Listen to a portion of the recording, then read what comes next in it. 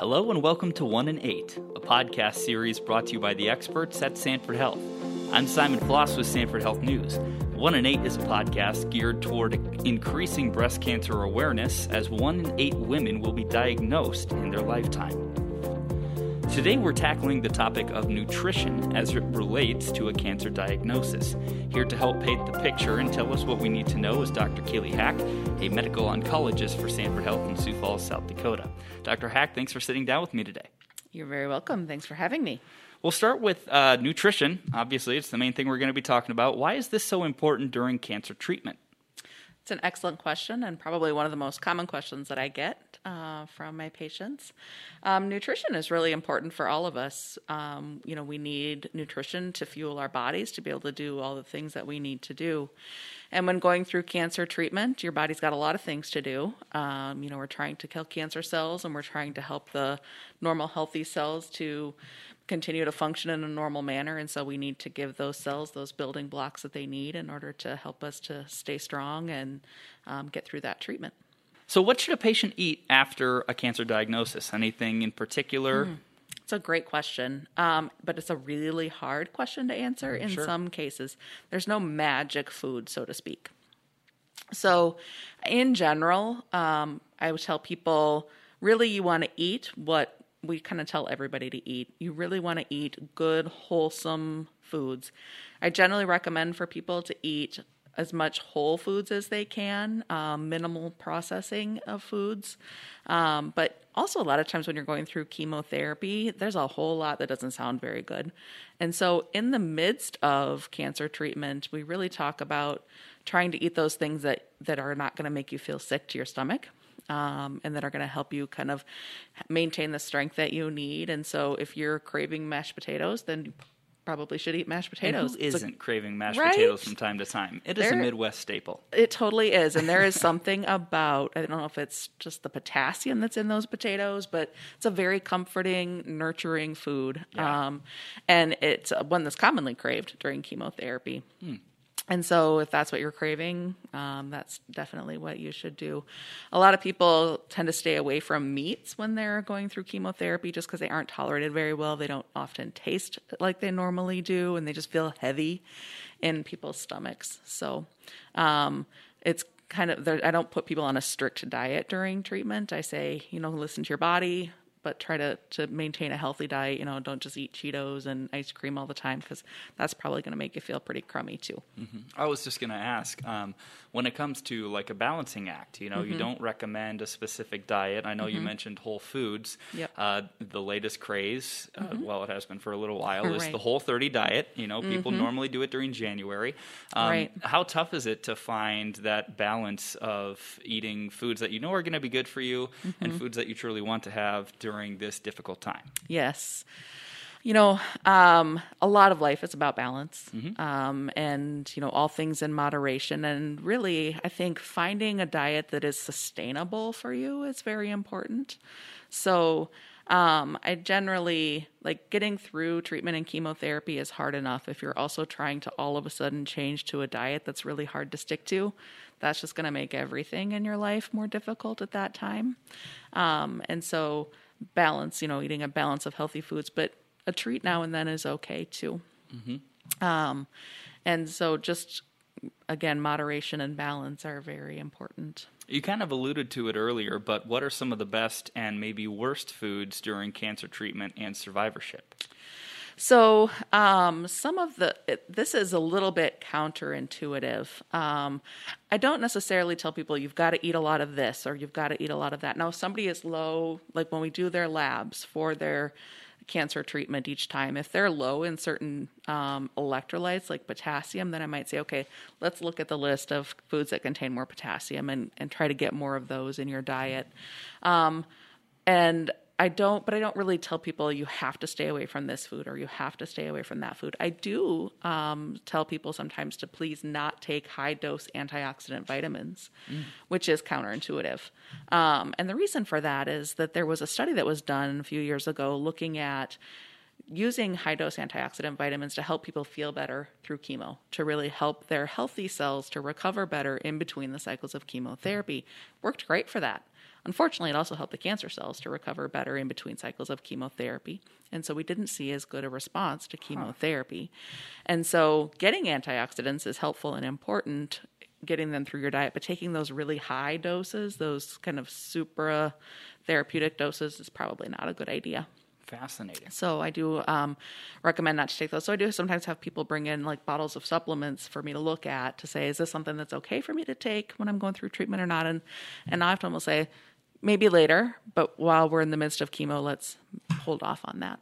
Mm-hmm. When it comes to like some of the best foods to eat, is there any specific foods that could potentially be good in preventing cancer, or any ways, any lifestyle choices? I've personally read a lot on cellular autophagy and how through long fasts and cellular autophagy, you're killing those dead cells, which in turn cancer can grow off of those dead cells. How would you respond to that?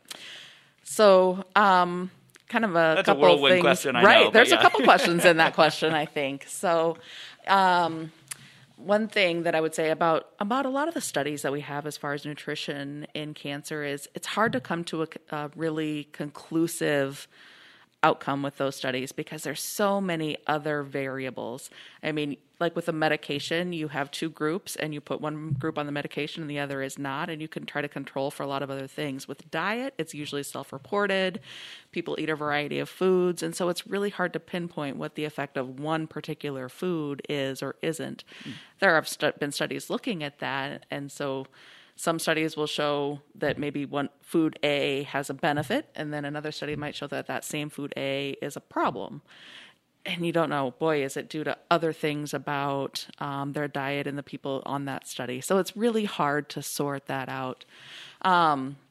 There have been recently a lot more studies about intermittent fasting, kind of those prolonged fasts, and whether that's beneficial, is that detrimental? The jury, I think, is still out. There is some exciting data in some types of cancers that intermittent fasting may be beneficial. I think the most research we have on that right now is actually in glioblastomas, which is a type of brain tumor.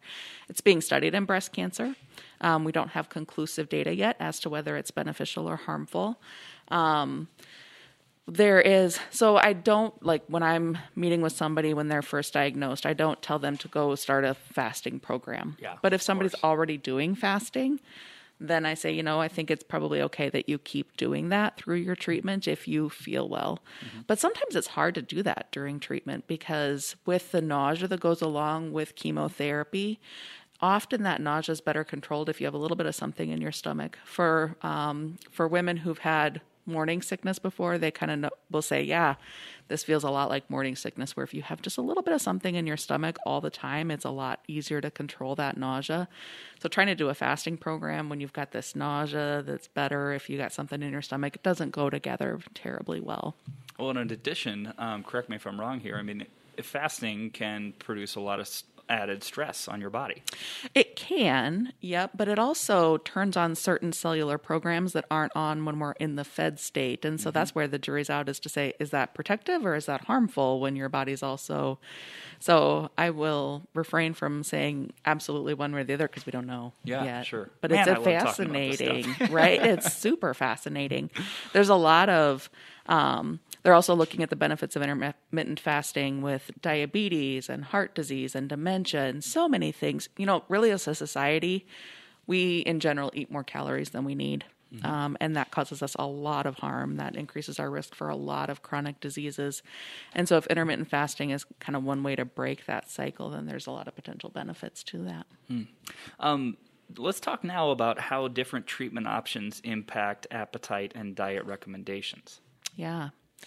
It varies a lot if we're really focusing on breast cancer. So a lot of times when I'm meeting someone and we're talking about starting chemotherapy, and there's this kind of idea that there's going to be weight loss through chemotherapy, and that actually is usually the opposite of what happens. A lot of times people will kind of slowly gain weight through chemotherapy. So after each dose of chemotherapy, like when we're doing an IV chemotherapy every 2 or 3 weeks, when there's that nausea and the fatigue and just the feeling like you've been hit by a truck for the week or two or however long that lasts, usually the appetite is pretty suppressed. And then as you start to feel better and your body's like, oh, I got to make up for that. And then the appetite comes back. And so you kind of have this up and down cycle. And each time you kind of go back up, you might have a little bit more weight that you regain each time. And so by the end of chemo, you're up a little bit. With breast cancer, we also use a lot of hormonal therapies, and those are more long-term. That's 5 or 10 years or sometimes more, and different, whether we're talking about the curative setting or if we're talking about maintaining metastatic disease. But those are treatments that can affect the metabolism. They can affect appetite, and so we can see a lot of weight gain with that too. Not necessarily a lot for everybody. Some people have no weight gain. Some people have a little bit. Some people have a fair amount of weight gain with that. And that is hard. I often tell my patients, if I knew the secret to sustained weight loss, I would be very wealthy. I mean, the diet industry is multi-million-dollar, billion-dollar industry, because it's really a hard thing to overcome. So, I know you said you don't recommend too many high antioxidant supplements or things like that, but are there any nutritional supplements that you would recommend during cancer care? I generally recommend that people avoid supplements unless we can see on their labs that they really need something. Potassium or magnesium are the most common things that we will recommend to supplement with during treatment. Because those are ones that we tend to use up more of as we're going through treatment with the processes that go on in the body during chemo. We can really see the potassium and the magnesium go down. I also do recommend often to use a calcium supplement during treatment because of the effect that their treatments can have on the bones. Now we have to be a little bit careful of that if people have kidney disease or if they have heart disease and have a lot of calcium in their vessels. But those are the things that I recommend most commonly. Do you have any tips for caregivers specifically? One tip for caregivers is find help. So for respite, caregiving is a hard job. And so making sure that you have a backup of somebody who can help you out when you just need to do some self-care and make sure that you're getting your own nutrition, that is very important and really helps with longevity. You know, when you get on a plane, they say, put your own mask on before you put the next person's help the next person with their mask. And caregivers really need to do that too. As for kind of focusing on nutrition for caregivers, it's kind of the same things, trying to get that good quality nutrition in. Now that's hard to do. I mean, it's a lot quicker and easier to get a bag of Cheetos than it is to, prepare a meal that's made from fresh, whole vegetables. And it's also more expensive to eat and to cook that way. I think there are more options available now than there used to. There are more restaurants that offer that. There are more kind of food delivery things that are available for that. So. I've heard really good things about HelloFresh. I have too. But so when it comes to caregivers too, I mean, would you have any tips for them when it comes to helping their patients along the journey of nutrition through the cancer diagnosis? Yeah, that nutrition is often a source of stress in a patient-caregiver relationship and dynamic. Oftentimes, if someone who's going through cancer is not hungry, and that causes a lot of distress for their caregivers because they feel like I need to make sure that you eat. I got to make sure.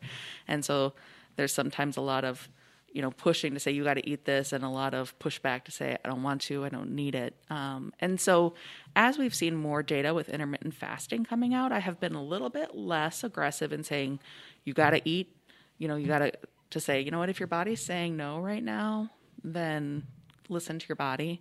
And it's okay to skip a meal if your body's going to say, okay, I need that later. In most situations, not in all situations. And that's definitely something that I would talk with your doctor about, but that can be okay sometimes. And, for people who are really having a hard time tolerating kind of anything, making sure hydration is there, that's very, very important. Making sure that your kidneys can work well enough to flush out the toxins, that are accumulating as we're doing treatment.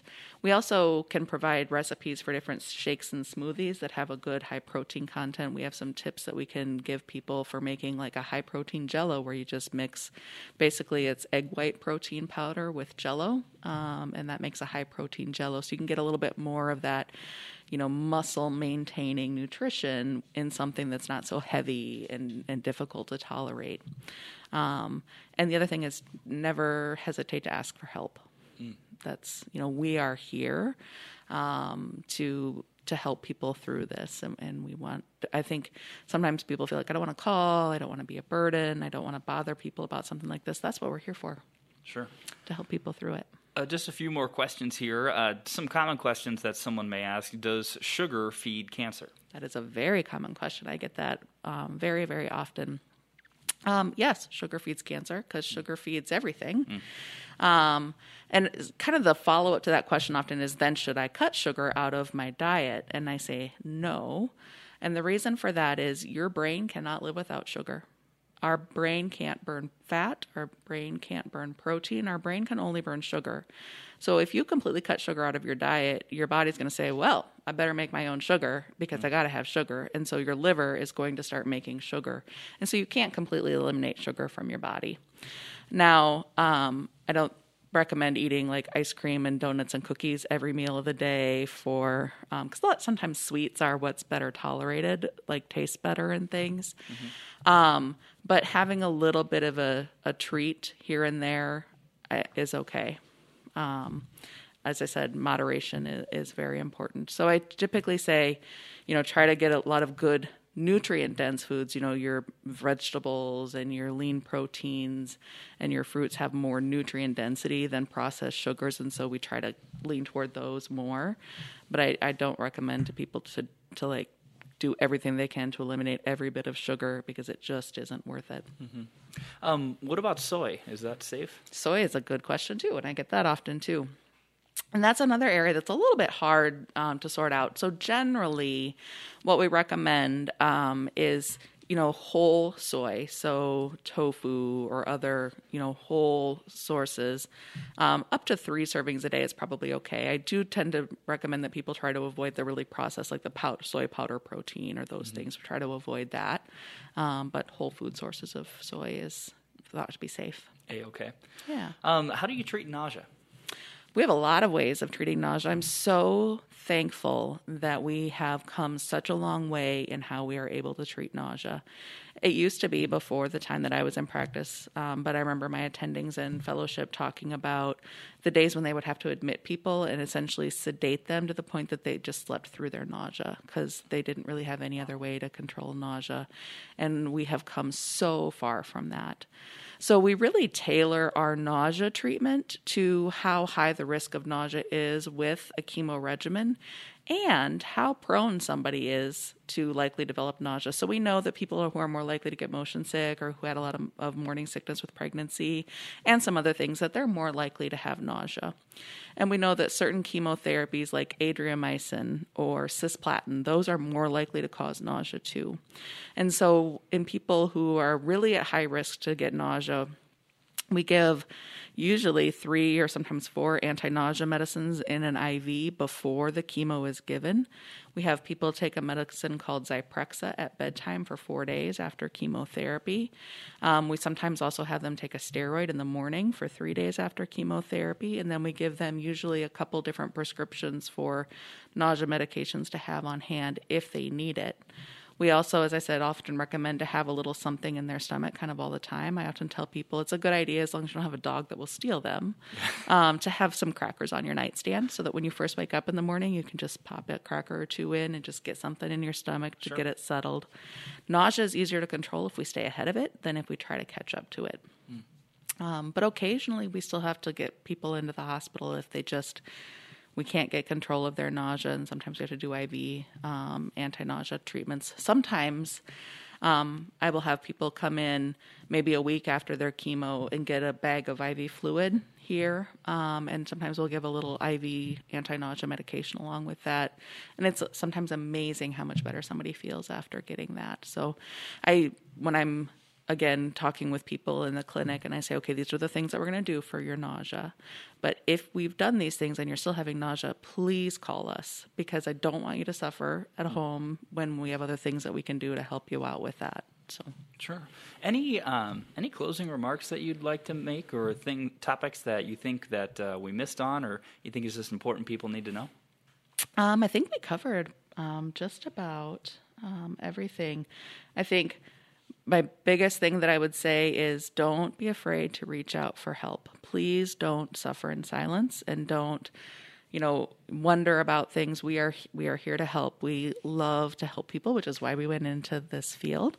And so please don't hesitate to ask your team, what you can do for symptom control, but also those nausea questions. We also have dietitians within our team, and so that's another option for people who maybe have some more in-depth questions that they want to ask, or they need help with certain things, whether it's having trouble tolerating foods and needing some help with what to do, or maybe it's advice on things to help with a lot of diarrhea. Like if you're having a lot of diarrhea from your treatment, meeting with a dietitian might be helpful to say, hey, let's add some fiber. Let's do some other things that might also help with that diarrhea.